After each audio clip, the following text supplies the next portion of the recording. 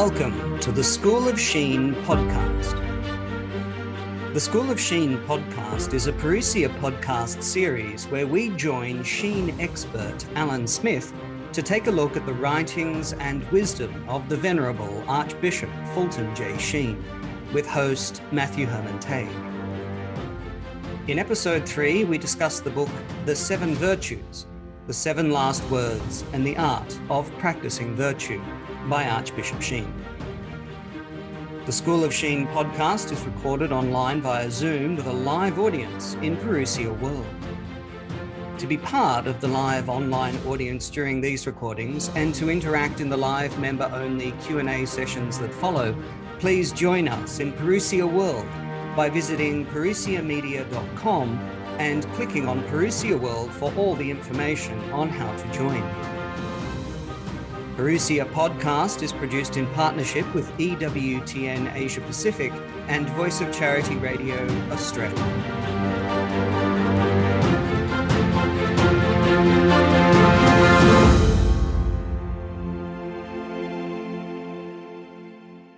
Alan Smith, welcome back to Parousia World. How are you today? I'm very well, very well. The leaves are falling in my neighborhood in Canada. Fall is here. And so, of course, we have what we call the change of colors, where all the trees just start to lose their leaves, but they do change color. They go from green to orange to red. And so it's very beautiful, a very beautiful time of the year. And a bit treacherous as you drive, because now you have to deal with leaves on the road, and we get to rake up the leaves. So that's part of what we do. But still, we have 4 seasons in Canada, so it's quite nice in that again, it's very refreshing. The cold air is just starting to come in a bit, but we still have a few what we call Indian summer, or again, just a few more weeks of good weather. So then the snow will come. So wow, we'll see.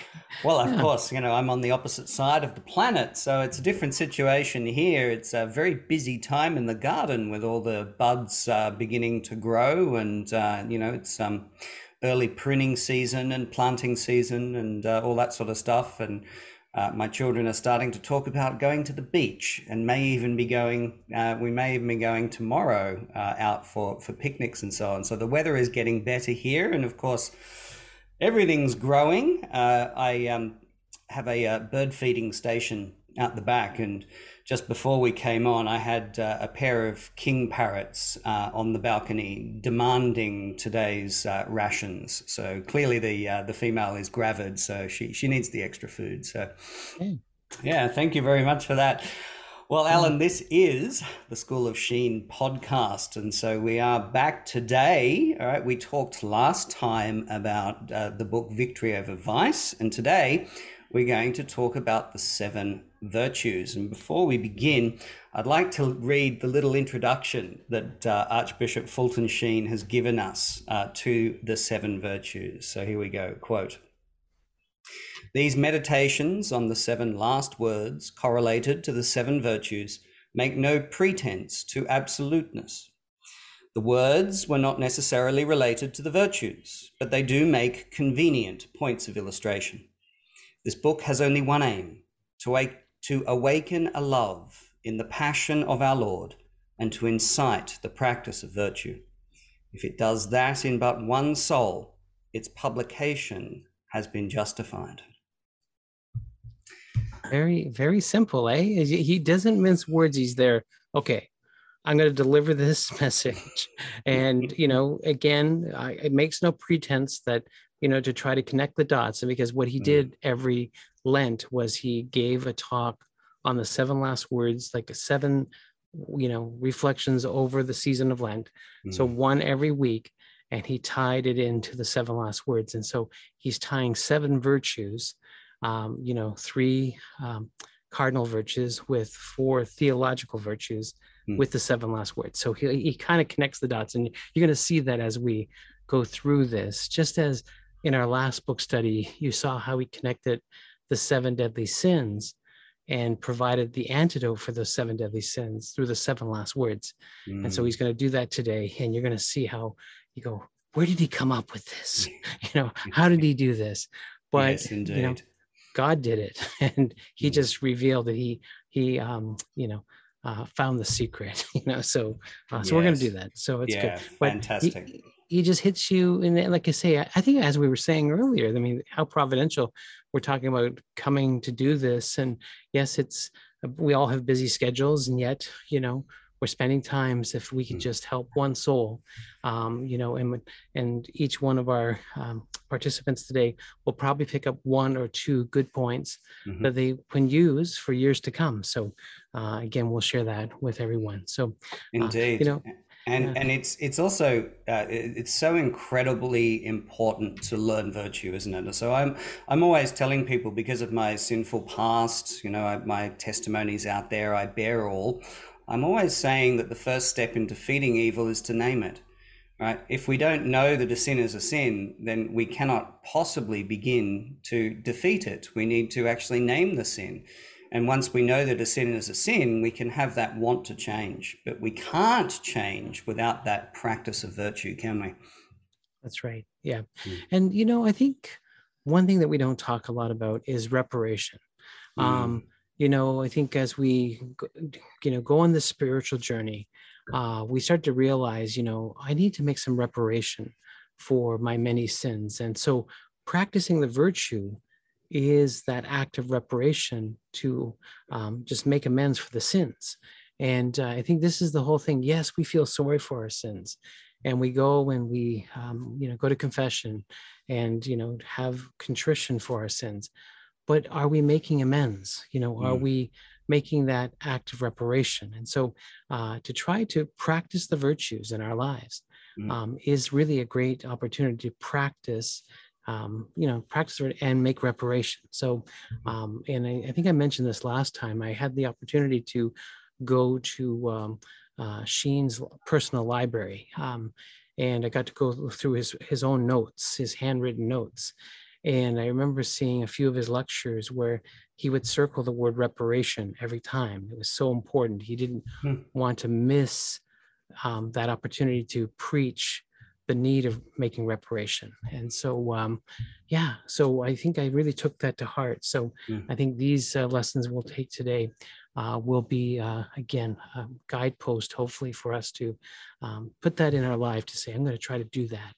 And apply it towards our great debt that we owe God. I mean, we can never pay him back. So, all right, very good. All right.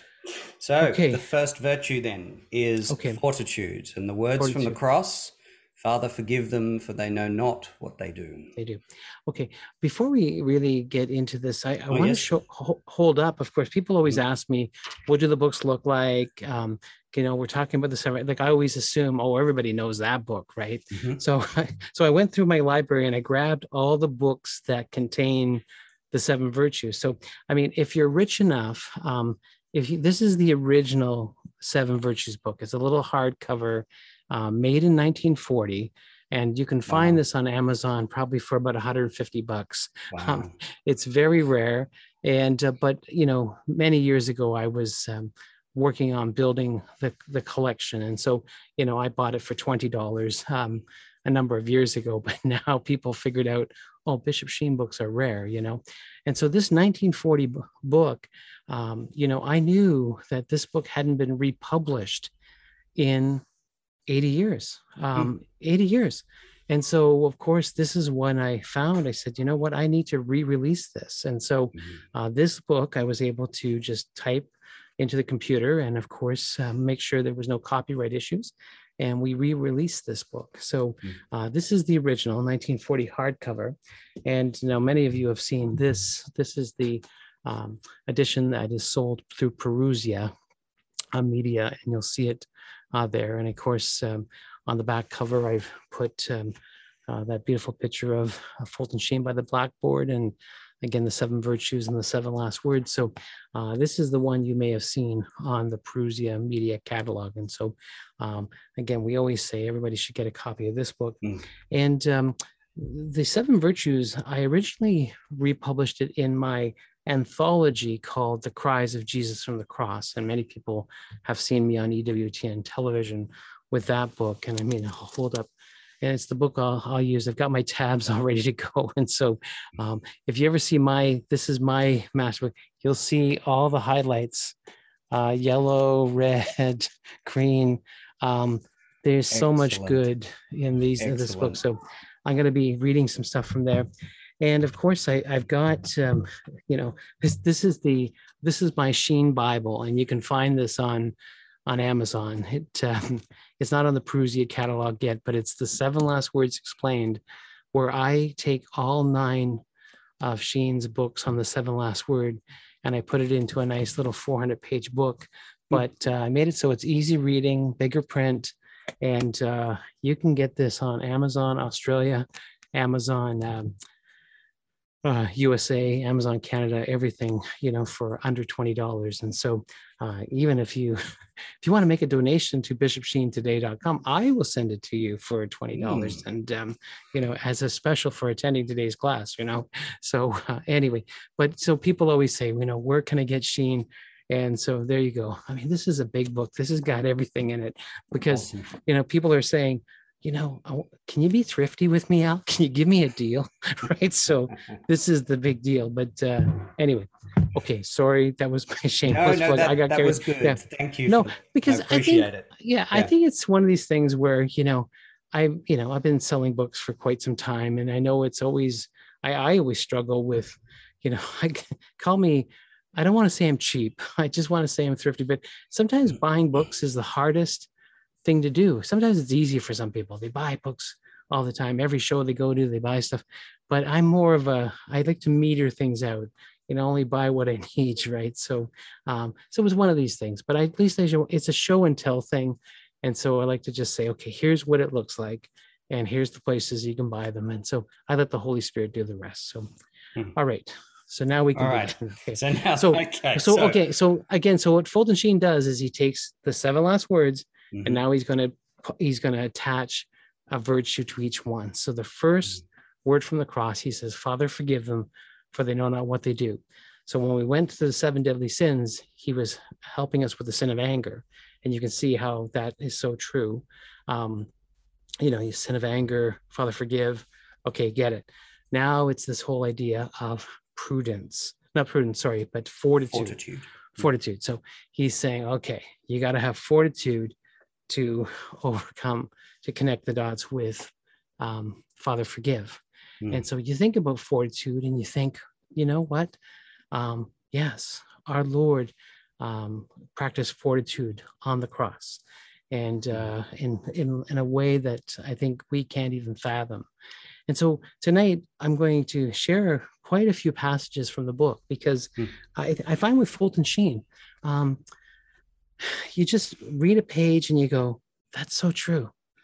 And then you read another paragraph and you go, that's so true. And sometimes you just have to put these things down. But, I think if you don't mind tonight, I will read, and I may read, a paragraph here and a paragraph there, but I think you'll be glad I did, because it really does, it just kind of, he hits out of the park with every page. I mean, it's an old expression we use, but he truly does. So please do read as much as you like.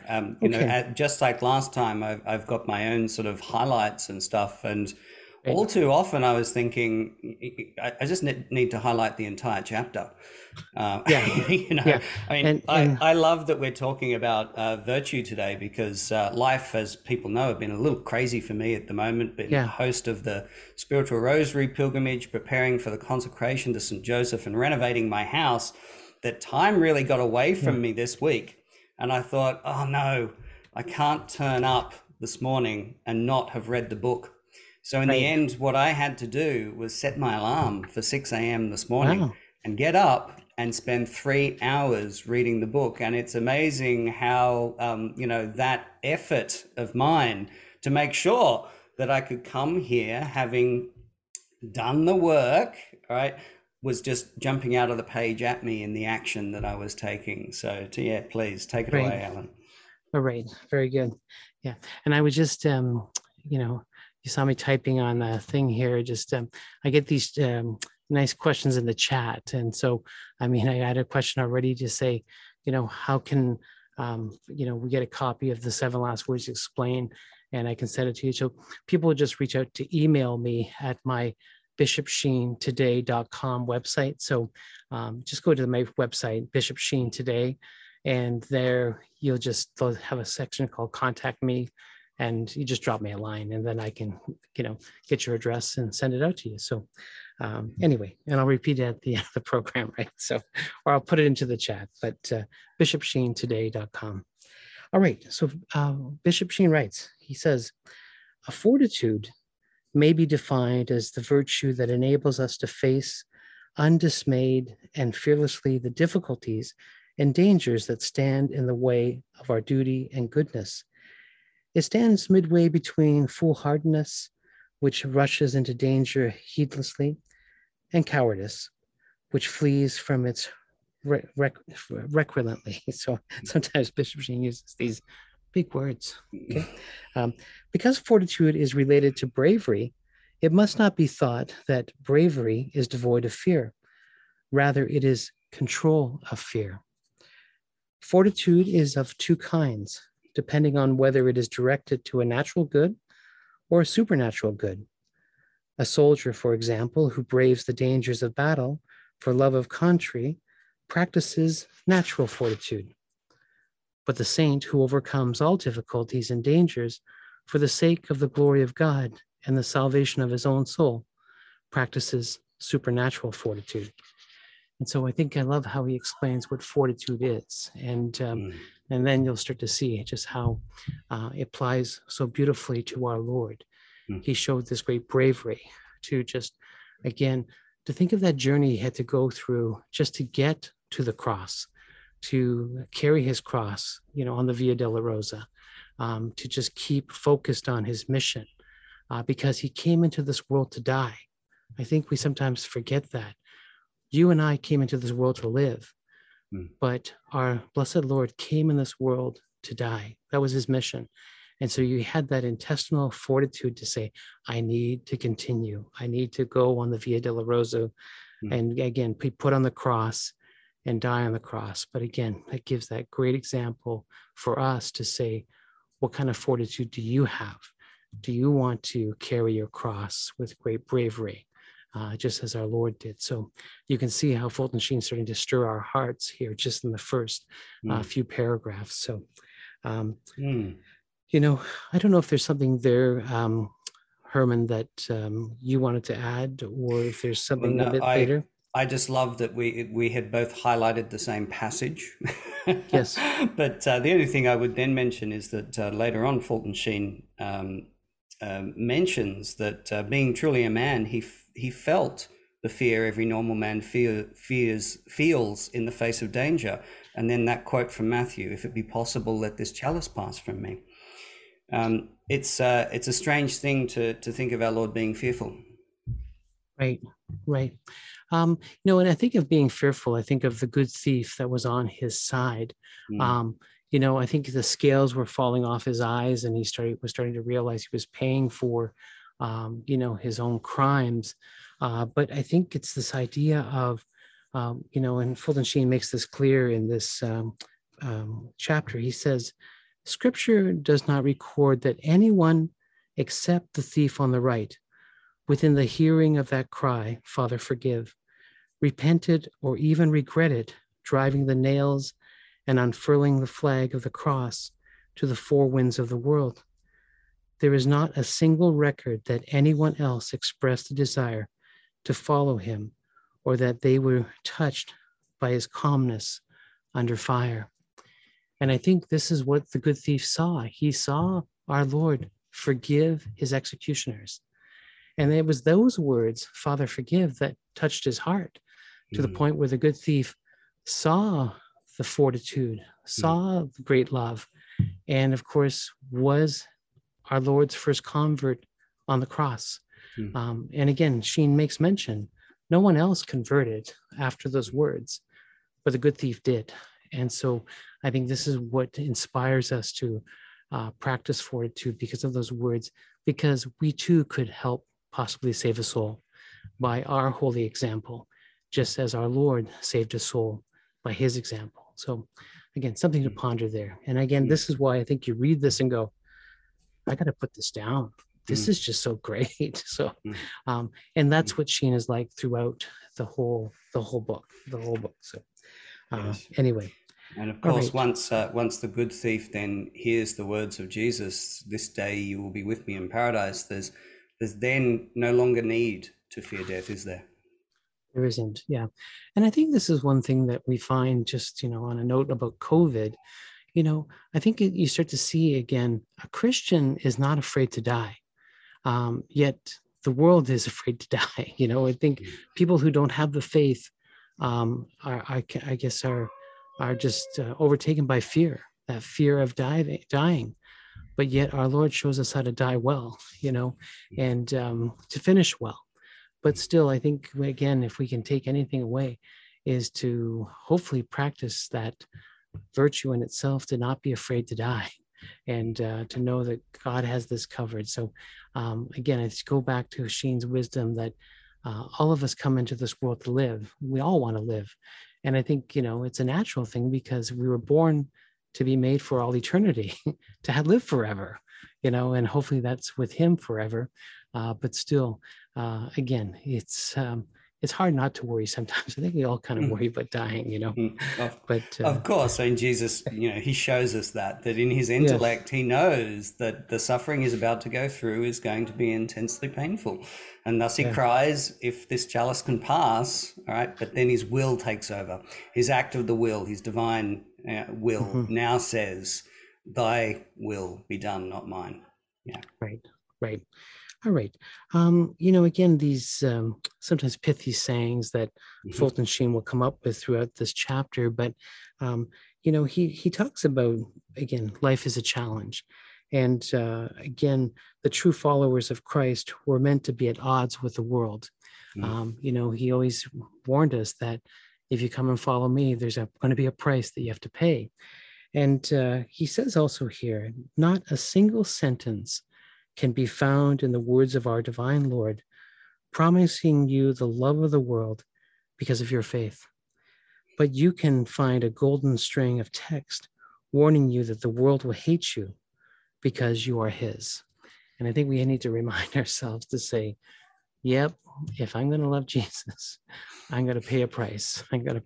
So, and this is the thing. So we need to practice fortitude because it is a challenge. The world, hated the Lord first, and sometimes they'll hate us because of our association with him. Absolutely. Okay. Yeah. I'll finish with just another passage that I think, emphasizes this sometimes persecution that we experience. And I think that's why it's so important to think of the virtue of fortitude. But Sheen talks about, there's people here, he says, if they joined a crazy cult or became a sun worshiper or a yogi follower or founded a new religion, their friends would say that they acted within their constitutional right. But when they joined the church, some will say that they lost their minds, as they told our Lord he had a devil. Why this revolution of attitude once the threshold of the church has been passed? Very simply because entering into the church lifts us up into another world, the supernatural world. It gives us a new set of values, a new objective, new ways of thinking, new standards of judgment, all of which are in opposition to the spirit of the world. The world, with its hatred of discipline, the courtesy to the flesh, and to its indifference to truth, cannot tolerate a life based upon the primacy of Christ and the salvation of souls. Our Lord's words from the gospel say, I have chosen you out of the world, therefore the world hateth you. If you had been of the world would love you as its own. But know ye that it hath hated me before you. And of course, that's from John's gospel. Most people today want a religion that suits the way they live, rather than the one that makes demands upon them. And isn't that so true? Everybody wants to have their own designer religion, and they say, oh, the church is too hard. being Catholic's too hard, but yeah, it is hard. It is, but it's worth it. It's worth it. So anyway, Absolutely. all right. Yeah, I one of the passages I had to highlight, particularly as a pain sufferer, is this one. The true followers of Christ were meant to be at odds with the world. The pure of heart will be laughed at by the Freudians. The meek will be scorned at by the Marxist. The humble will be walked on by the go-getters. The liberal Sadducees will call them reactionaries. The reactionary Pharisees will call them liberals. And so the Lord warned, "Blessed are ye when they shall revile you and persecute you and speak all that is evil against you, untruly for my sake. Be glad and rejoice, for your reward is very great in heaven. For so they persecuted the prophets that were before you." From the Gospel of Matthew. So, yeah, thank you. Yeah. So there we have it. But you can start to see now, okay, Father, forgive them, for they know not what they do. And our Lord leads by example and practice fortitude. So, yeah. All right. He's very clear on what we will suffer to follow him, but he gives us that hope, doesn't he? He constantly reminds us of what awaits us. Yeah.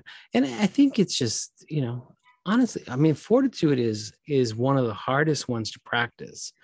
I find, because I just kind of go, sacrifice, stick to it. Like a lot of times it's just, I want the easy way. I want the easy way, and again, I pray every day. I say, Lord, please make it easy.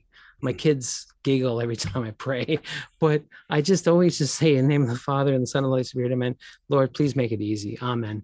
And so I want it easy, and so this one's a hard one for me, but it's necessary. It's necessary. So take up your cross and follow me. But anyway, pray for me, okay?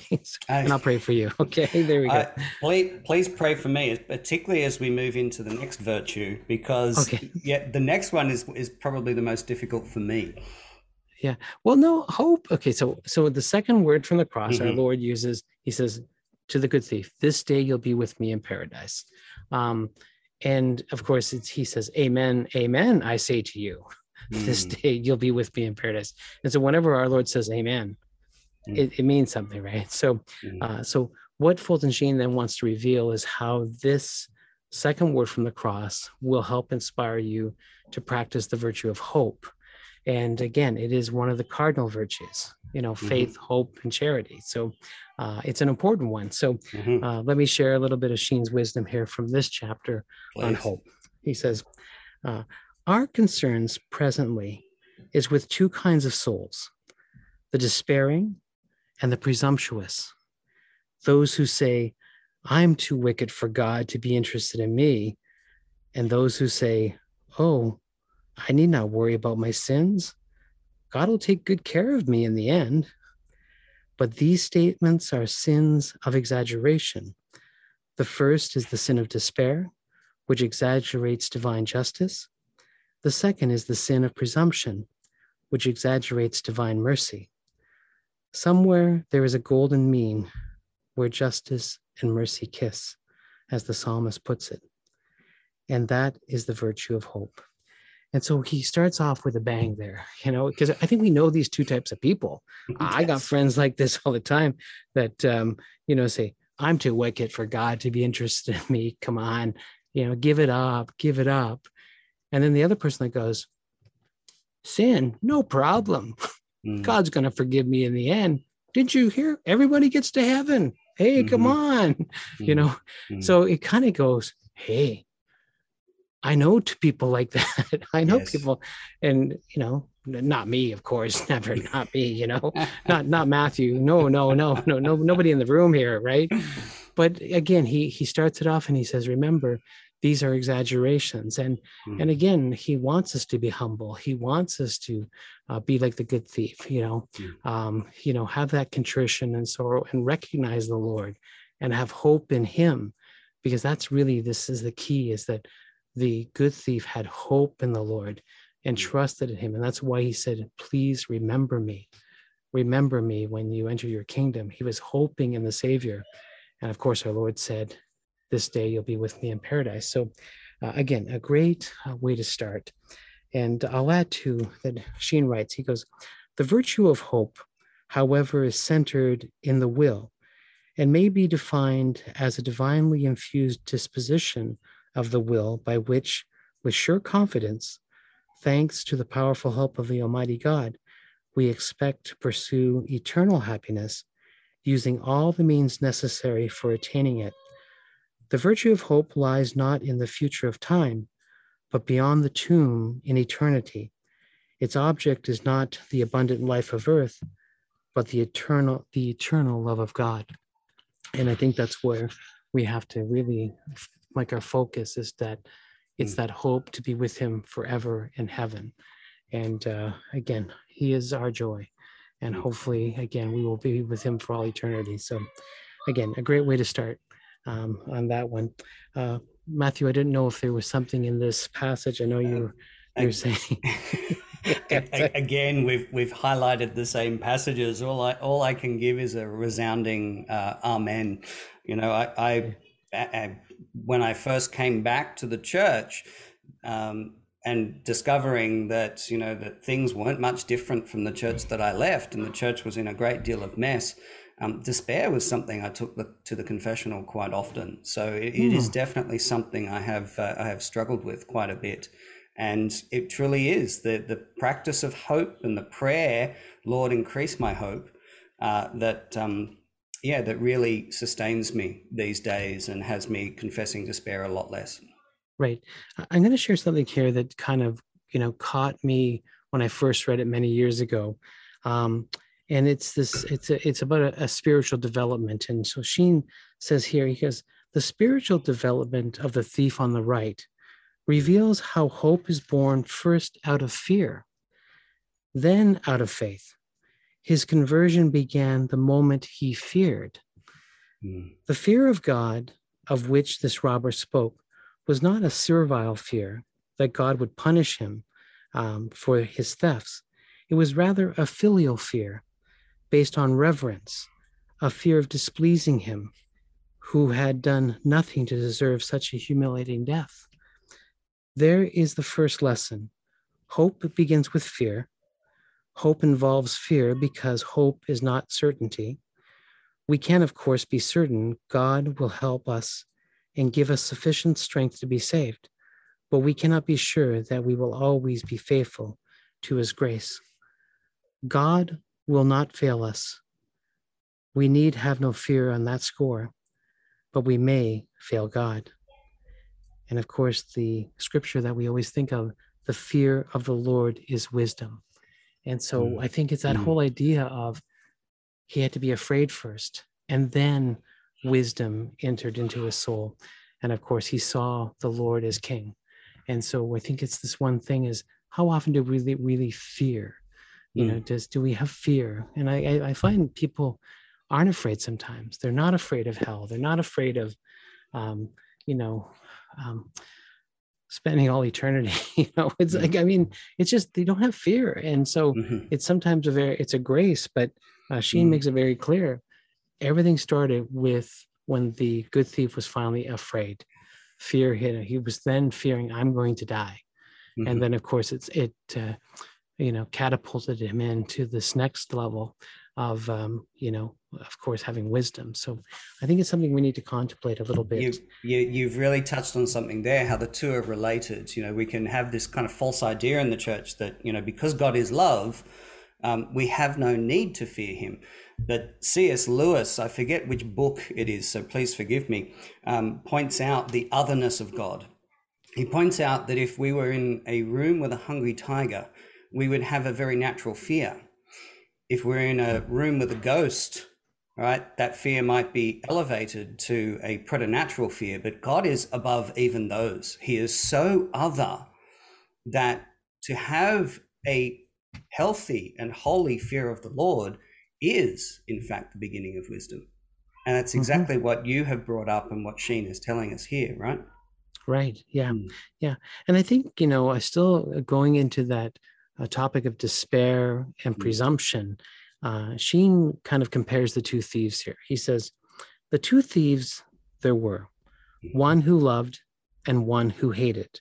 Naturally, we know, of course, again, the bad thief was teasing, I said, taunting the Lord, saying, if you be the Christ, get us down.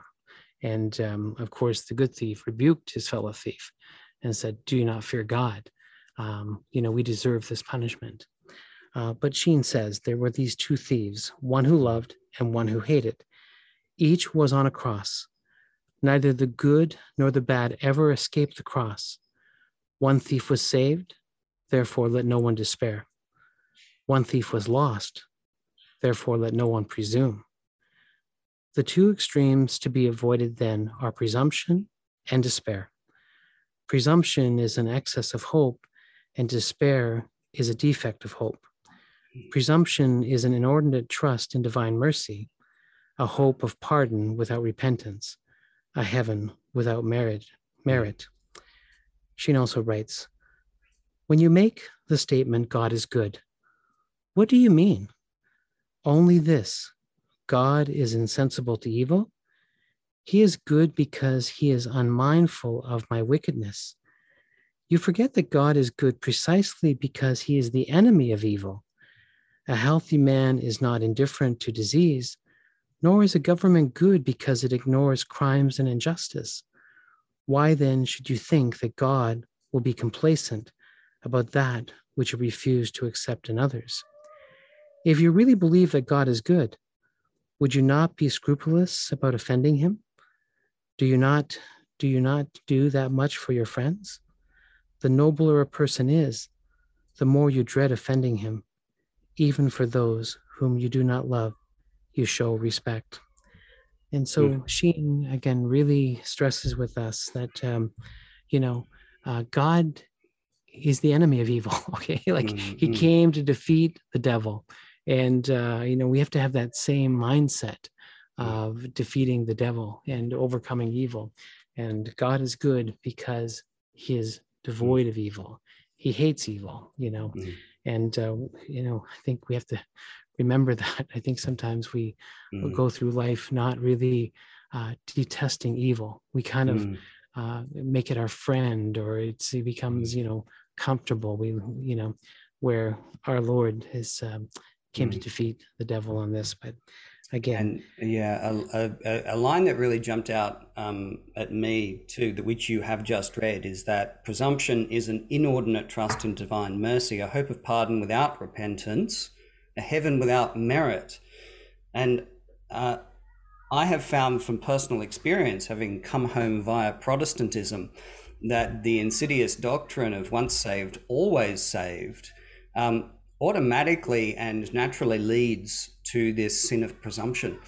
And I find that there are far too many Protestants who are committing this sin of presumption. We hope and pray that they are doing it in ignorance.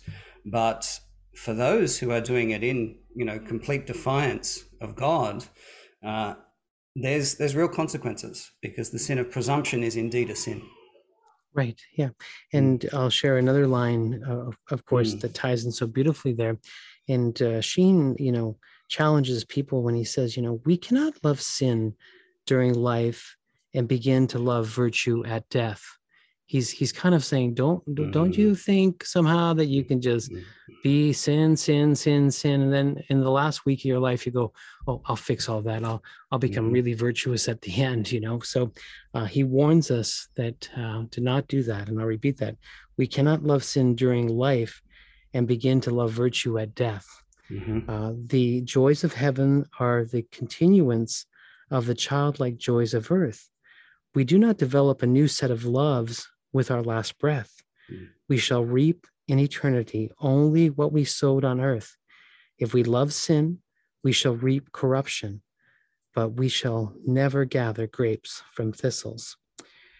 Then let us not, our presuming moderns who pile sin on sin, think that they can insult God until their lease on life has run out, and then expect an eternal lease on one of the Father's mansions.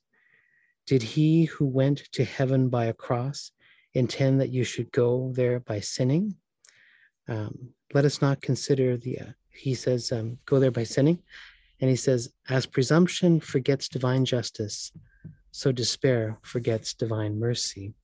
But again, Sheen is kind of just really saying, don't be thinking that you can live that life of crazy sin and expect that you get keys to the mansion. Okay, it doesn't work that way. Heaven is for those who have worked towards heaven. And I think that was something that's hard to stomach, because I think a lot of us think, no. God is merciful. Yeah, he's got to let me in. I know I should have converted and changed my life maybe 10 years earlier, but he can't not take me. He's got to take me. And so when you read these words, you go, this is serious. That's it. Yeah. Life is not just killing time till death. Yeah. There's something much more serious going on here. Yeah. Yeah. And so this is where, again, this whole idea of presumption, be careful, and despair. Don't be despairing. We have to have hope. And so, I think Sheen repeats himself, but for a reason, because he's a good teacher. He's a good teacher there. And so again, I think, I think I'll end with this line here from this chapter. And Fulton Sheen writes, he says, if he forgave the thief and Magdalene and Peter, why not you? What makes many in old age sad is not that their joys are gone, but their hopes are gone. Your earthly hopes may decrease with the years, but not your heavenly hope. Regardless of the sinful burden of the years, God's mercy is greater than your faults. Only when God ceases to be infinitely merciful, and only when you begin to be infinitely evil, will there be reason for despair, and that will be never. Peter denied our Lord, but our Lord did not deny Peter. The thief cursed Christ, but he did not curse the thief. If we have never sinned, we could never call Christ Savior. So he does give us hope in the end there. But again, I think he doesn't want to let us off the hook too easy here. Yes. We're going to have to work on this. And we are to cooperate with grace. Right. Very good. Yeah. Very good. Yeah. So much here. I mean, sometimes when I think of these lesson plans and, when, of course, Matthew, you said, can you come and talk about the 7 virtues? I go, it might take us an hour and a half, just to give it justice. But you kind of said, well, it's morning in Australia. We got time, There's no complaints here. Yeah. No complaints here. Yeah. The more we learn about virtue, the better, frankly. Yeah. And I think there is a scripture passage that I think can console us here. When our Lord, he calls it the divine invitation. Come to me, all you that labor and are burdened, and I will refresh you. I think that's one thing I have to I love that scripture. Come to me, all you that labor and are burdened, and I will refresh you. This is difficult, this journey with our Lord, yet he's inviting us to, take up your cross, follow me. What he said, my yoke is easy, my burden light. And again, these are all things I have to remind myself on this. So again, Fulton Sheen is knowing that we will have that moment of sorrow, and it's important there. I think when I look at his words of just encouraging us, and I'll add this. He says, if you insist that you are disgusted with yourself, and of course we all have those moments where we have our examination of conscience, and we kind of maybe have a little bit of a pity party, but we're more, I think, disgusted with ourselves or disappointed. He says, remember that you can come to God even by a succession of disgust. What does your disgust mean, except that everything earthly has failed you? That is one of the ways God makes you feel hungry for the divine. Do you not crave food most when you are hungry? Do you not want water most when you are thirsty? Your own disgust, if you knew it, is that distant call of the divine mercy. If then the poverty of your merits makes you shrink from the divine presence, then let your needs draw you near to him. The principal reason for the increase of nervous disorders in the world is due to hidden guilt or unatoned sin locked on the inside until it festers. These souls are running off to psychoanalysis to have their sins explained away, when what they really need is to get down on their knees and get right themselves with God. When disgusted with our sins, we can go into a confessional, become our own accuser, hear the words of absolution our Lord himself gave, make amends and start life all over again. For none of us want our sins explained away. We want them forgiven.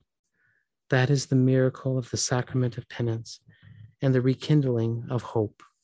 And so again, he ends there to say, you want hope? Go to confession. Go to confession, right? Amen. And again, our Lord can, Fulton Sheen was famous for the blackboard, and he would always say, it's easier for God to write on a blank blackboard than one that has a bunch of scribbles on it. So go to confession, get the slate wiped clean, and then the Lord can write on the clean slate. So again, great way to end that chapter. So I went a little bit over, I'm sorry, but I think this is so important. I mean, the good thief is one of my favorite characters in the Bible. And because again, it's just, it gives me hope. I think we're all kind of scoundrels and thieves, and yet, and sometimes deserving, that we deserve the punishment that we get, but still to have that exchange. I love how the good thief had that moment of not being afraid to reprimand his fellow thief. And I wish I had the same courage to, kind of correct some people that are in my circle. And so, it's one of these things. It's, I can't believe it. I can't believe it. But again, if I look to who the heroes are in my life, the good thief is one of my heroes. He's taught me many good lessons. So fantastic. Okay. All right. We will continue. And so now we're on to the third word of the cross. Mm-hmm. And of course, it's the words of exchange where, of course, our Lord says to St. John and the Blessed Virgin Mary, woman, behold your son, and to the apostle he loved, behold your mother. Mm-hmm. And so these are beautiful words. And of course, what Fulton Sheen wants to attach the virtue is the virtue of prudence. Mm-hmm. And so I think this is something that we don't practice much. Prudence is kind of like, you always think, well, what do you mean by that, right? Mm-hmm. But again, when you start to realize how our Lord had great prudence and that he left us his mother, I think there's a lot to be explained there. So that's the deal on that one. But I will share that. It sounds like your son's in the background having a great time. Yes, I'm now wondering at the prudence of doing these recordings whilst children are in lockdown. Oh yes, okay. Well, you have my permission to go and tell them to shut up. I'm tempted to do it on the recording, but Okay. No, hopefully my wife will deal with it very soon. Yeah, that's right. Yeah. But you know what? This is like church. There's always going to be a child crying and you're trying to give a homily, and then there's the child that comes up. So it's all perfect, There's that one Fulton Sheen joke. He said, Fulton Sheen was giving a homily, and then all of a sudden he saw a mother and child get up to leave, and he said, no, you don't have to leave. The child's not bothering me. The child's not bothering me. And then the mother looked to Fulton Sheen and says, but you're bothering my child, so naturally, that was a great joke. So maybe I'm bothering your child. I don't know. No, probably. No. Okay, that's good. Okay. So back to our lesson on prudence here. So, so of course, the woman behold your son behold your mother. And again, the virtue of prudence. Sheen says here, he begins the chapter by saying, the greatest crisis in the history of the world was the arrest and conviction of a man found guilty of no other charge than an excess of love. What was tragic about the crisis reaching from the garden to the cross was that man failed. And again, Fulton Sheen sometimes talks about how women in the scriptures never failed. They never failed, especially the Blessed Mother. And he says, but though men failed in this crisis, there is no instance of a woman failing. And he mentions this in the scripture. He says, in the four trials, the voice heard in his defense was that of a woman, Claudia Procul, who was the wife of Pontius Pilate, warning her of her husband not to do anything against the anything unjust to this just man. Events proved that the politician was wrong and the woman was right. And so I know, I think for all the men watching, we're getting a little nervous here, but Well, yeah, I would say to that quote, and I've highlighted it myself. I would say as a man, ouch. Ouch. But, again, he gives the example of the holy women as our Lord was on the way to Calvary and they were there to support him.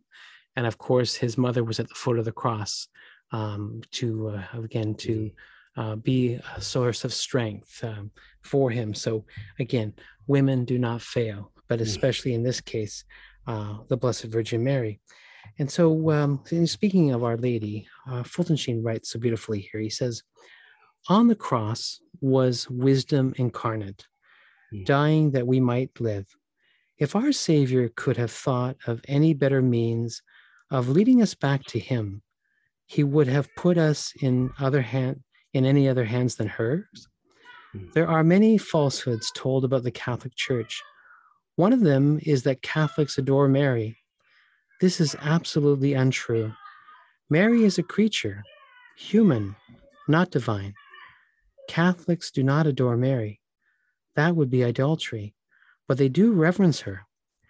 And to those Christians who have forgotten Mary, may we ask if it is proper for them to forget her whom Christ remembered on the cross?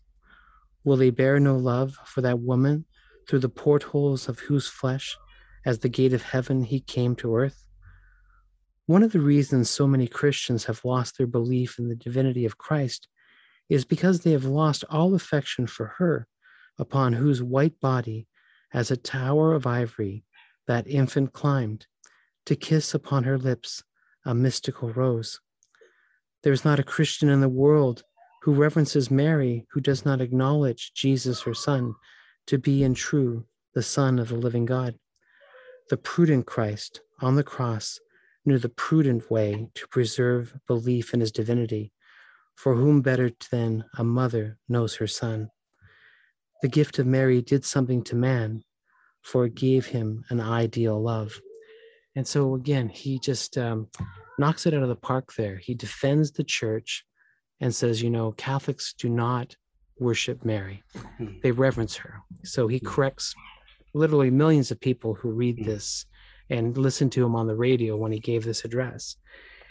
And two, he just says, who better to take the soul to Christ than the mother to teach that soul.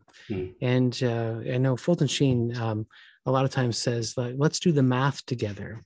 And he, again, is trying to stress the importance of Mary. He says, our Blessed Lord spent 3 hours on the cross redeeming the world.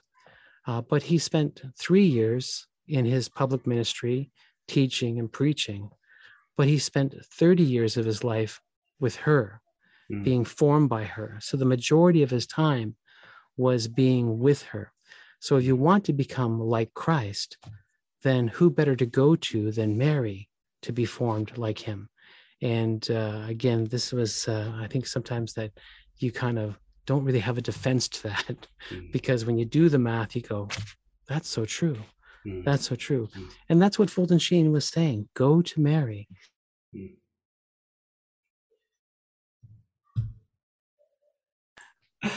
So we had a frozen screen there for a moment. So I paused the recording momentarily. Alan, if you could repeat your last sentiment. Right. I was talking about doing the math, and that, Fulton Sheen, of course, stressed that our Blessed Lord spent 30 years being formed by our Blessed Mother, and that if we desire to be Christ-like, who better to train us in becoming little Christ than the Blessed Virgin Mary? And so it's just, again, a very good incentive to go to her. So, and I said earlier, of course, how Fulton Sheen corrects many people. There's that famous quote that, there's truly only 100 people in the United States of America that truly hate the Catholic Church. But there are millions who hate what they think the Catholic Church is. And again, Fulton Sheen wants to correct people every chance he gets. So there you go. But this whole lesson on prudence, you always say, what's the prudent thing to do? And of course, our Blessed Lord was saying, who better, if I got to put you in anybody's hands to take care of you and to get you to heaven, I'll give you to my mother. Okay. So that's prudence right there, and I think that's where, how do I practice prudence? Include the Blessed Virgin Mary in my conversations and my prayers, and to have her by my side.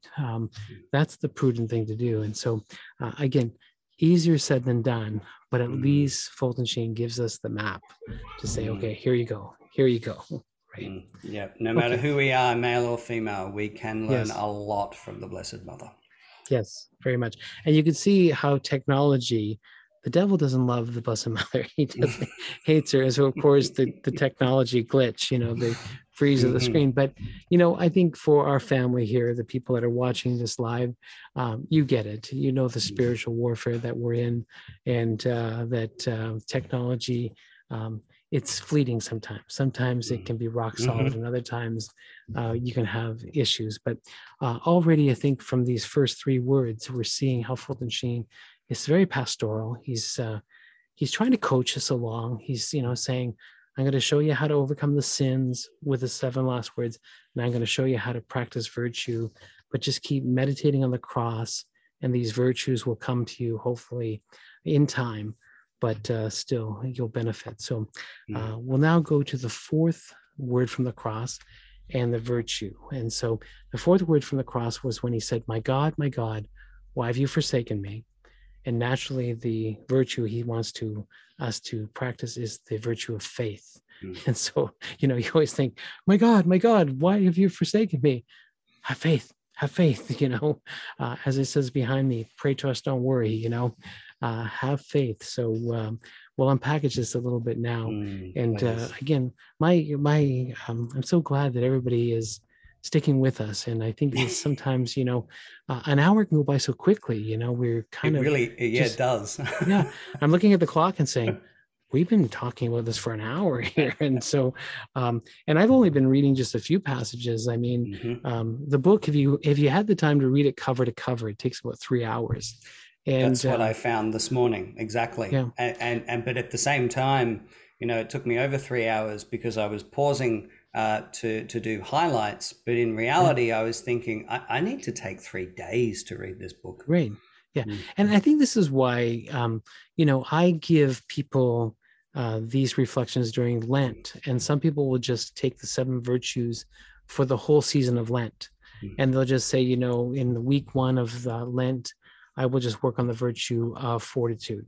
And then week 2, I'll work on the virtue of hope. And then week 3, prudence. And they go through that. So this book can be just your Lenten 2022, series. I mean, that's what Fulton Sheen did. Every Lent, he did a different series of talks with a different theme. So again, there's a lot here. And okay, you may just have given me an idea for our Lenten pilgrimage for 2022 as well. So look out, Alan. Okay, all right, very good. Okay, so we're continuing now. We're going to try to see how Fulton Sheen wants to teach us about the virtue of faith. And so he begins the chapter by saying this. He says, how many who profess no formal religion could tell what they disbelieve? The question is put that way because years ago, many who did not have faith knew what they disbelieved and why. Today, those who do not have faith do not even know what they disbelieve. Having abandoned all certitudes, they have no standards by which to judge even their own agnosticism. And, this is so true. I think it's like, if I asked a Catholic, what do you believe? Many of us would go, I believe that it's good to be Catholic. It's like it's safe. And maybe I'm exaggerating here, but a a lot of us can't even tell people what we believe, like, Mm. I mean, the best answer I ever heard was, it was a priest that said, okay, uh, okay, you can take that call, right? The best answer was a priest. He says, if you ever get that question and people say, what do you believe? You just say this: I believe in God, the Father Almighty, creator of heaven and earth, and in Jesus Christ, his only Son, our Lord, who was conceived by the Holy Spirit, born of the Virgin Mary, suffered under Pontius Pilate, crucified, died, and was buried. He descended into hell, and on the third day he rose again. He ascended into heaven, and he's seated at the right hand of God, the Father Almighty. From there, he'll come to judge the living and the dead. Yeah, I believe in the Holy Spirit, the Holy Catholic Church, the communion of saints, the forgiveness of sins, and the resurrection of the body and life everlasting. Amen. That's what I believe. There you go. That's And right. okay, In fact, okay, it's in the title. It's called Credo. I okay, believe. I believe. Okay, yeah. But so that helped me, because Mm. when people would ask me that question, what do you believe? I go,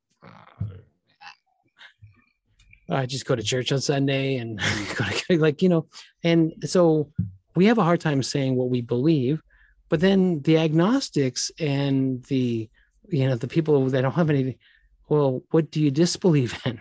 Or Mm. what do you believe in? And they have the same problem too, Mm. because we're very shallow. We're living on the surface of our souls, I think, sometimes. So this is why I think this virtue of faith is so important. It's so important. Mm. So Mm. again, he gets our attention right at the beginning of the chapter, right? Mm. And so I'm just gonna go Yeah, ahead. there was one that, immediately after reading that, it's just on the very next page where it just jumps out at me. Faith is not, as too many believe, an emotional trust. It is not a belief that something will happen to you. It is not even a will to believe despite difficulties. Rather, faith is the acceptance of a truth on the authority of God revealing. It therefore presupposes reason. And that's what I found. I wasn't given faith and reason when I was growing up as a child, but it was this faith and reason that certainly brought me home. I wanted to find the reasons. I was searching for truth. And when you do that and discover the reasons for the Catholic faith, suddenly it becomes most attractive. Right, right. And I think it's this sense of, when we think about faith, and again, I'll use Fulton Sheen's word here, is because he does it better than me. He goes, he says, the only times some people think of God is when they're in trouble, or when their pocketbook is empty, or they have a chance to make it a little fatter. They flatter themselves that at such moments they have faith, when really they have only earthly hope for good love. He goes, Scripture states that when they crucified Christ, darkness covered the whole earth. That is exactly the description of our modern world. If the darkness of despair, the blackouts of peace, make our world wander blindly, it is because we have crucified the light of the world. Witness within the last 20 years, and now Fulton Sheen was writing this in 1940, how religion was nailed to a cross in Russia, scourged in Germany, crowned with thorns in Spain, martyred in Poland, and lashed in Mexico. No wonder our statesmen know not which way to turn. They are either putting out or permitting to be put out the only light that illumines the pathway of justice and peace. It may be that our woes are the last stage of sin. For a century or more, governments and people have abandoned God. Now God is abandoning them. It is a terrible punishment when a just God strikes, but it is a more terrible when he does not, but leaves us alone in our own devices to work out the full consequence of our sins. We are at the end of a tradition and a civilization that believes we could preserve Christianity without Christ, religion without a creed, meditation without sacrifice, family life without moral responsibility, sex without purity, and economics without ethics. We have completed our experiment of living without God and have proven the fallacy of a system of education that calls itself progressive because it finds new excuses for sin. And so I think you always say, he wrote this in 1940, but it's the year 2021 and he's Yeah, getting it right. it's one of those Fulton Sheens that these days we would just call a mic drop. Yeah, mic drop. Yeah. Yeah. But again, I have to read that last line. We have completed our experiment of living without God and have proven the fallacy of a system of education that calls itself progressive because it finds new excuses for sins. So, it's terrible. It's crazy. But again, this is why I think it took you a little extra time to read the book, because you have to keep reading that and putting it down. Absolutely. And the other thing that's surprised me is the level of humor I sometimes find. There was one instance in this chapter a little earlier on where I just couldn't help but laugh out loud. And that was, a Catholic may be defined as one who made the startling discovery that God knows more than he does. That describes me quite aptly. Yes. Yeah. Well, that was one of the prayers they taught us, I think, at a men's conference. And they said, men, can I just give you one little tip? Every morning, wake up, kneel at your bedside and say this prayer: God, you're God, I'm not. Help me on my day. It's like you just have to admit that you're who you are, and he's God and you're not. So get that straight, okay? Remember, and let God be God. Let God be God. So there you go. So again, we need to have faith in Amen. The Lord, faith in him. So again, but those words, my God, why have you forsaken me? We always think, oh, despair. This is the Lord crying out. But, he's beginning I think it's 22nd Psalm, where it begins with despair and ends with victory. So, yes. But we need to have faith. Okay, so we continue along, and then he comes to the fifth word from the cross, where he says the words, I thirst. And so naturally, when you think of what that virtue would be, you think of the virtue of temperance. Temperance, because, we of course tackled the sin of gluttony in the last book study. And of course, the Lord's saying, I thirst, that he thirsts for relationship with us, where we thirst for everything in the world. But here again, he's wanting to temper that, to say, don't be so crazy about sports and entertainment and money and all this other stuff, that you need to practice temperance and self-control. And again, very difficult. So he ends the chapter by saying, there is a world of difference between what we need and what we want.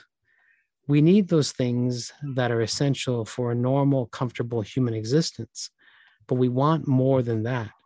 Our needs are quickly satisfied, but our wants rarely are. And so he knows the human condition there. And of course, so then we have that, and so I think it's this sense of, there's so many passions, unruly passions that we have to tackle. We have to tackle. And I think people always are on a diet craze. It's kind of like when they think of gluttony and just restricting their diet, and then of course the virtue of practicing temperance. He makes mention to dieting here, so of course he gets everybody attention there. He says, the tragedy of so much dieting, from a Catholic point of view, is how much restraint, or shall we say fat, goes to waste. That is that sense of humor there, right? This was another one where I laughed, yes. Yeah, because that is why one of the first questions in our catechism is, of which should we take more care, our soul or our body? And the answer is, we should take more care of our soul. For what does it profit a man if he gain the whole world and suffer the loss of his immortal soul? And so, and he says here, the basis of the Catholic secret of temperance and discipline is exchange. All life is founded on exchange. what exchange shall a man give? And I think this is where he gives us the incentive to say, let's do an exchange. You give this up and you receive that. I think of communion. We give God our time. He gives us his eternity. We, it's just this beautiful exchange. It's an exchange. And so I think that's what was so beautiful when I read that, is that we need to know that it's an opportunity for an exchange, but God will give us the grace. Again, we just have to make that little sacrifice. And I think that's the hardest part, is to make the sacrifice. But yet our Lord, of course, sacrificed his life for us. So, but the words, I thirst. So, I think, again, this chapter, I think, speaks to so many people, because we do struggle with self-denial. It's one of those things, like, Lent comes around and you go, I'm going to give up something again. And we fail so much. I mean, we all have good intentions. We think we're going to give up this, or give up chocolate, or give up that. And within 3 days, our resolve is gone, So, but I think it's, as Fulton Sheen would say, he would say something like, he goes, just little things, like try to give up the 9th cigarette a day, Then I thought, you're smoking 9 cigarettes a day, but I know people that smoke 2 packs a day, so it's still this whole thing. But again, he would just give us challenges, like give up that second lump of sugar in your coffee, refrain from saying a bad word about your neighbor. Like, there's all kinds of things you can do to practice temperance. Sometimes you might have to be a little bit creative, but still, there is opportunity after opportunity after opportunity to practice temperance. So it's very doable. It's very doable, I find. So, but again, I don't think there's much more to say here, because I think we all know what needs to be done. Okay, we all need to know. Indeed, and it's a healthy reminder too. As I'm about to start. I've had a break every 3 months from my exercise program. It's a good thing when you're doing weights, you take a full week off, just allow the body to recover. But this particular break has had to be 3 weeks for me. So I'm really not looking forward to returning to exercise next week, because I know it's going to be even harder than usual. And I'm finally at a point where I really need to shed some weight. And so reading those words, the tragedy of so much dieting from a Catholic point of view is how much restraint, or shall we say fat, that goes to waste. And Fulton Sheen really points out, why am I doing this? Am I becoming lean so that I look good in front of others? Or is it a spiritual reason that I'm becoming lean? And what am I going to do with this loss of weight? What am I going to do with this this fasting and dieting that I'm about to attempt? Right. Yeah, very good. Again, you can lose 20 pounds for 2 different reasons. One for spiritual reasons, or one just for glamour and fashion and looking good and stuff like that. But it's great when you can apply it to God. Okay. Amen. All right. We go on to number 6 out of 7 here. So the 6th word from the cross, our Lord says, it is finished. And again, you always think of those words, it is finished. What does that mean? And what kind of words could Fulton Sheen use, and what virtue would he apply to that? And so he attaches the virtue of justice to the words, it is finished. And when I first saw that, I thought, I don't see the direct connection like it would I thirst and temperance, right? But here, as I explain a few of these passages, you'll start to realize what he means by justice, right? And I think a lot of times justice is giving God his due, his rightful position. And of course, Jesus said with those words, it is finished. He's saying, I came and completed my mission. I did what was right. I did what was just. I was obedient to God the Father. So Sheen writes at the beginning of the chapter, he says, why is it that the lover of horror cannot stand the sight of a crucifix? Why is it that the fanatics of murder stories are so cold to the stories of the world's greatest sacrifice? The answer is that unlike all other crimes, the crucifix accuses us. We can look on other scenes of injustice without feeling we are involved in them, but we cannot look on a crucifix without feeling that we had something to do with it, either for better or for worse. And this is something that I bring out in retreats all the time, is that the power of the cross, and that how, there's two types of people in the world: those who can look upon a cross and with great bravery and say, okay, I get it, I understand the mystery of the cross, and those who just cower away from it. Fulton Sheen encouraged everyone to put a crucifix in their life, and I know I have one here on my desk. I think everybody should have one in every room. And he would say, put a crucifix on your desk for 3 days, and it will change you. It will change you, because you start to realize that you had something to do with the death of our Lord. It was your sins that put him on the cross. And so again, I think there's no running away from it.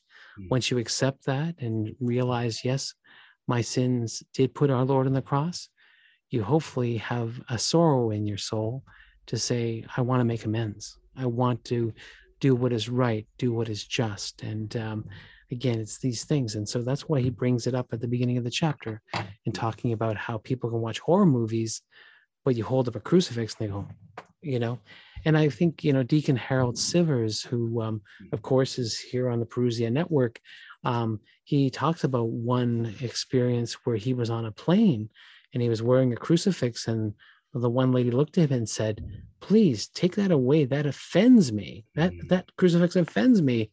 And then he said to her, well, then don't look at it then, Yes. And so, of course, he put her in the place, but still, you will see this. And I think this is why, we've seen crucifixes disappear from places, from office buildings, from hospitals, even from many schools, where before the cross was everywhere, including public buildings. But because when we look upon the crucifix, we have to admit we had something to do with it. And of course, many people feel uneasy. So when you start to see the crucifix disappear, know it's because the world is ashamed. It's ashamed of what it had to do with that. So I think this is where Sheen is really starting to, just draw us in to say, we need to give God his due, his respect. And again, acknowledge the cross, acknowledge our role in the role we played in putting him there. And again, that example that he gives, he was obedient to Christ. So he was obedient to God the Father, even in death. And we need to, of course, work on saving our souls, even until our death. And so, and it's only right and just to do that, to give him the best effort possible. So right away, he has that. Herman, amen. Yeah, there was, continuing just a little bit further down, really spoke to me. Quote, in the crucifixes symbolize the perennial crisis in the soul of every man, the choice between the illusory end of time and the imponderable ends of eternity. First are focused all the microscopic conflicts of good and evil that go on in every conscience, or to put it another way, every man's soul is Calvary written small. That is why the crucifix is inescapable. We either shrink from it or we embrace it, but we cannot be indifferent to it. Slinking away from it like a frightened animal is only the dishonest way of saying it is self-accusing. Yes. And I think this is where Fulton Sheen, and again, I'm relating a few stories from his life.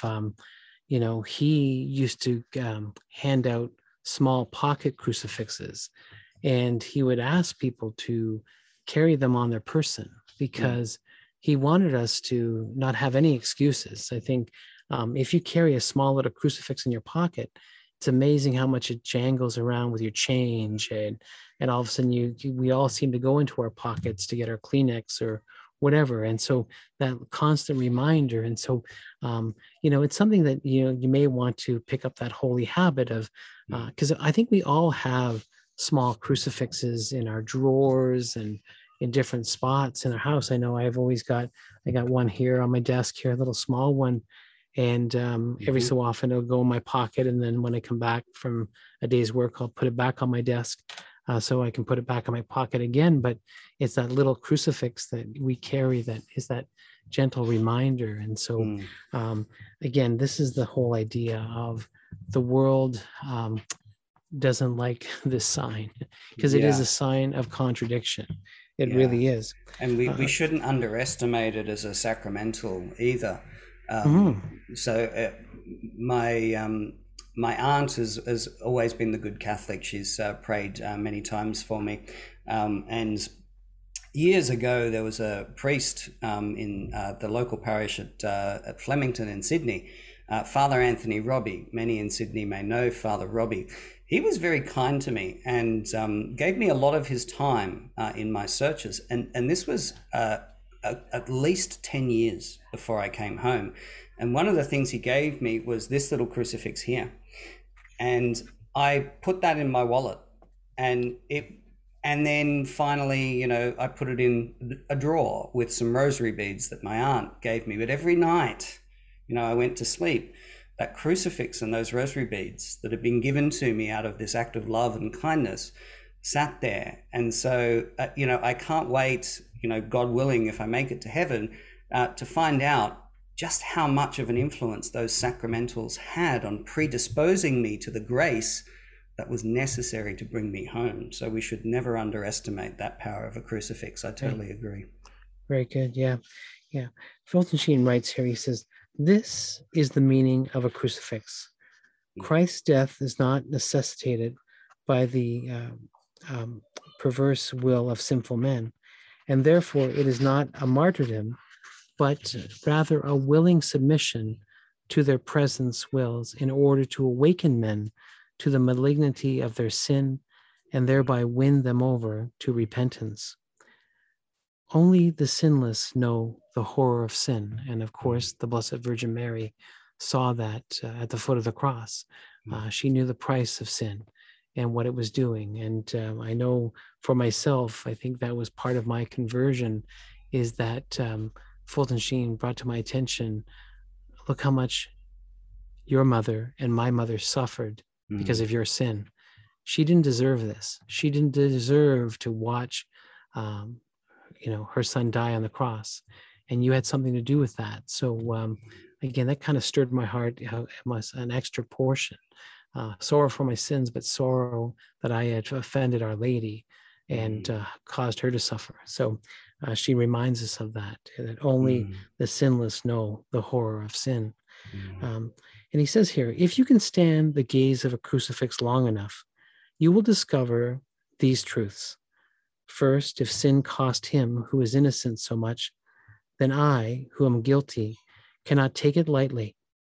Second, there is only one thing worse in all the world than sin, and that is to forget that I am a sinner. Third, more bitter than the crucifixion must be my rejection of that love by which I was redeemed. And so he gives those 3 points there. And it is so true that a lot of us forget we are sinners. And that's sometimes the greatest sin in the world, is that we all think we're immaculately conceived. And yet we need to remind ourselves that we are sinners and that, we reject this great act of love by our Lord, that he died on the cross for us. And, what do we say? So what? Not trying to say it that way, but that's where the world, they don't even take for granted this great love that our Lord died on the cross for us. And so how sad that is. And so again, he's finishing well here in this book on especially this on this idea of practicing the virtue of justice and giving God his due. So I will leave it at that for this chapter. Amen. And we will then finish up on the 7th virtue that Fulton Sheen encourages us to practice, and that is the virtue of charity. And the 7th word from the cross that our Lord gives is, he says those beautiful words, "Father, into your hands I commend my spirit." And, we think about our Lord and that great act of charity, and that how he saved the best to last.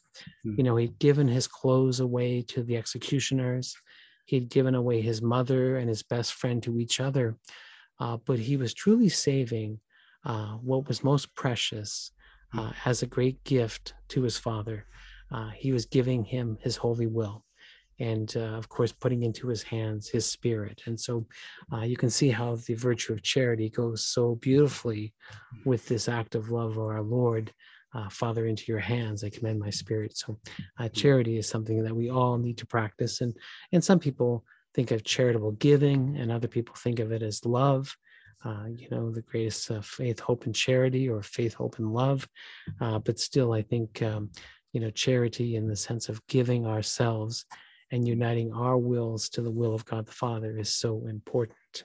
And so, I think it's this whole idea that God spoiled us for any other love except himself, because he made us out of his divine love.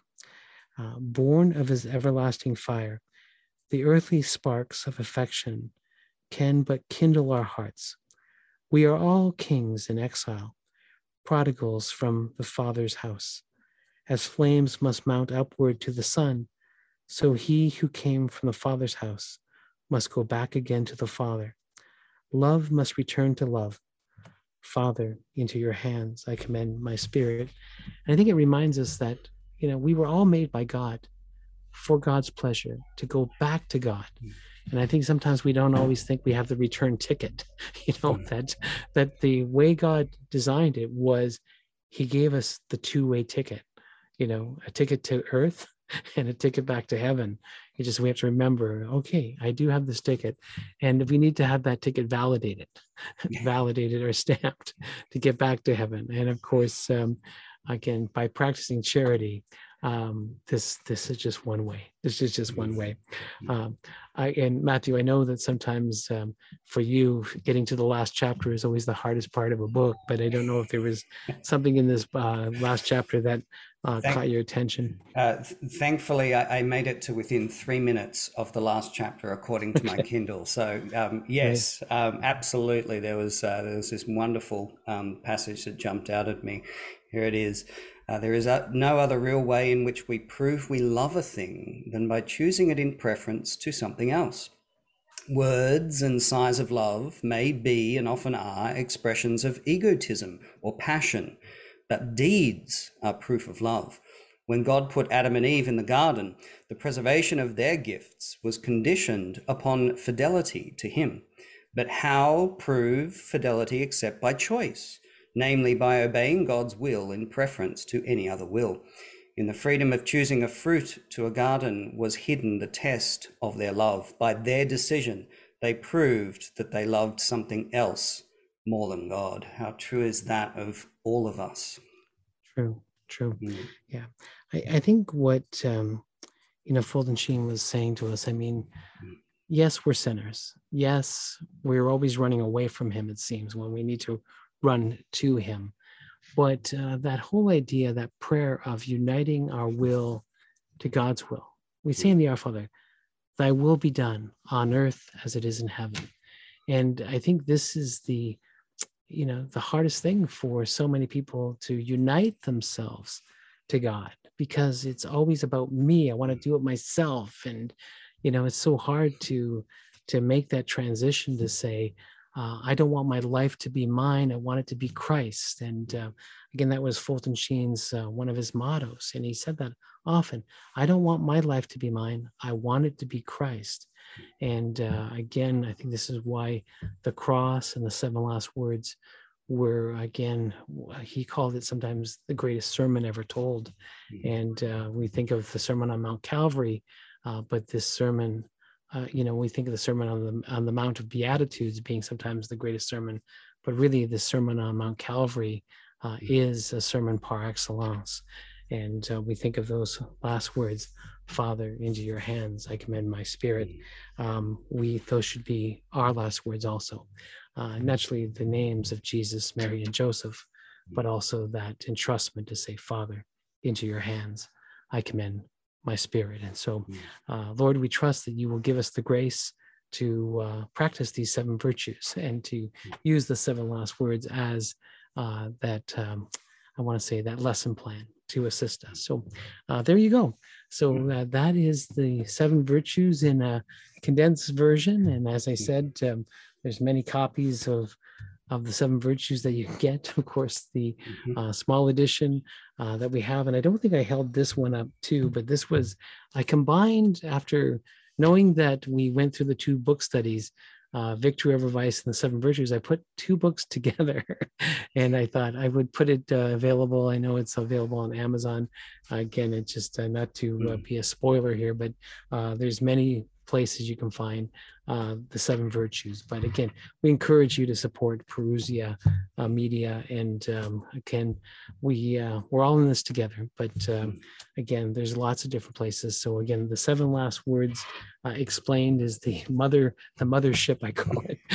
So if you want 9 books in one, nicely put into themes, we go through the seven last words with we look at, say, the words Father forgive them for they don't know what they do 9 different ways. And so it's a little retreat book. It's a little retreat book is what it is. And so you can find me at bishopsheentoday.com and just say, Al, send me the book at that special price, and I will. And the beautiful thing about technology now is that we can print books on demand and send them out to all the countries of the continent. So where before I would have a hard time, I'd have to get this and put it in an envelope and send it to Australia, and it would take 6 months to get there. I mean, it was just, when you put a book in the mail, it can take forever, it seems, but now we can print on demand. So for our friends in Australia, we just print it in Australia. For our friends in Britain, it gets printed in Britain. And for our friends in the United States, we printed in the USA. So God is good. Technology is great. But again, we need to practice the seven virtues, and maybe it is something we can do for Lent, for our Lenten practice. And it's, before you know it, it's going to come up, because I know we just did the Rosary pilgrimage, and we're going to be doing the St. Joseph, prayers to St. Joseph and getting ready, then our Advent pilgrimage. And the next thing you know, it'll be our Lenten pilgrimage. So the liturgical year goes by quickly. And so there'll be lots there. But again, Matthew, I don't know if we should have some questions or how you want to work. We will definitely. I'm sure our live participants would love to have a chat, Alan, and ask you some questions. So I'm hoping you can stick around afterwards. I can. And of course, I should mention also that any of the books that Alan has re-released that Perusia doesn't currently have, we are working to obtain. So eventually, we will have the complete collection. And as we've already said, the little book that we've covered today is called Victory Over Vice and the Seven Virtues. It can take you about 3 hours to read it cover to cover. And if you do that alone, it is well worth your time. So please, to everyone out there, read the book. Now, Alan, what are we going to be covering next month? All right. I thought, of all these books, I thought, okay, I've got... He wrote 9 books on the 7 last words, and which ones are most important. And I thought, okay, so the first month I said we got to deal with sin, so because everybody's got a sin problem, right? So we did Victory Over Vice first out of the bat, Then I thought, no, we need to practice virtues, because they have to complement and make reparation. So that's why today's lesson was on virtue. But I thought, what, we're sacramental people. The Eucharist is the source and summit of our lives. And so there's the book that Fulton Sheen wrote called Calvary in the Mass, where he takes the 7 last words and he attaches it to the 7 parts of the Mass. And so when you go through this book together, the Mass will come alive. All of a sudden now, because the Mass is Calvary reenacted, it's the unbloody sacrifice. But yet you'll start to see the connection of, for example, the Confiteor, the time when we say we're sorry, is the words, Father, forgive them, for they know not what they do. The offertory is that time when we become like the good thief. We become the little host on the big patent, and we join ourselves to the big host, which is Christ. And so we do that. And so again, I'm not going to give it all away, but still, you will see that Fulton Sheen takes the 7 last words and matches them beautifully with the 7 parts of the Mass. And so the Mass will be I can say, improved in that Mm-hmm. you will never ever say the Mass is boring ever again once you connect the dots and see that Sheen wrote so brilliantly about the Mass and the seven last words. So next month, Calvary and the Mass. And again, we're giving you time to study. Yes, indeed. And Well of worth course, the study. and if you want to just come and of course get the the Coles Notes version or the condensed version, we'll hear, because again, we want to feed you. We want to help feed your soul and help you in this spiritual journey. So I know that everyone receives a little bit of something today.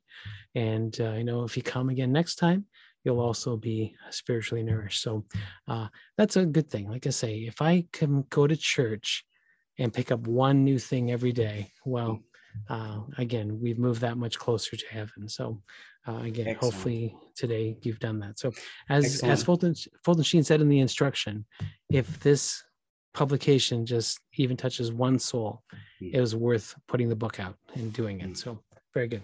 Amen. And of course, I'm really going to look forward to this next one, because liturgy has become my favorite subject of study. So I'm really looking forward to what to find out what Fulton Sheen can teach me about the liturgy. So I hope you all will join us. Thank you all very much to those of you who have joined us live, and to those who are listening to this recording after the fact. That's enough from Alan and I today. So farewell from both of us, and God bless. Thanks for listening to the Parousia podcast.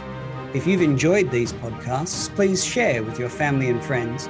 And for more information about everything Parousia, please visit our website at parousiamedia.com.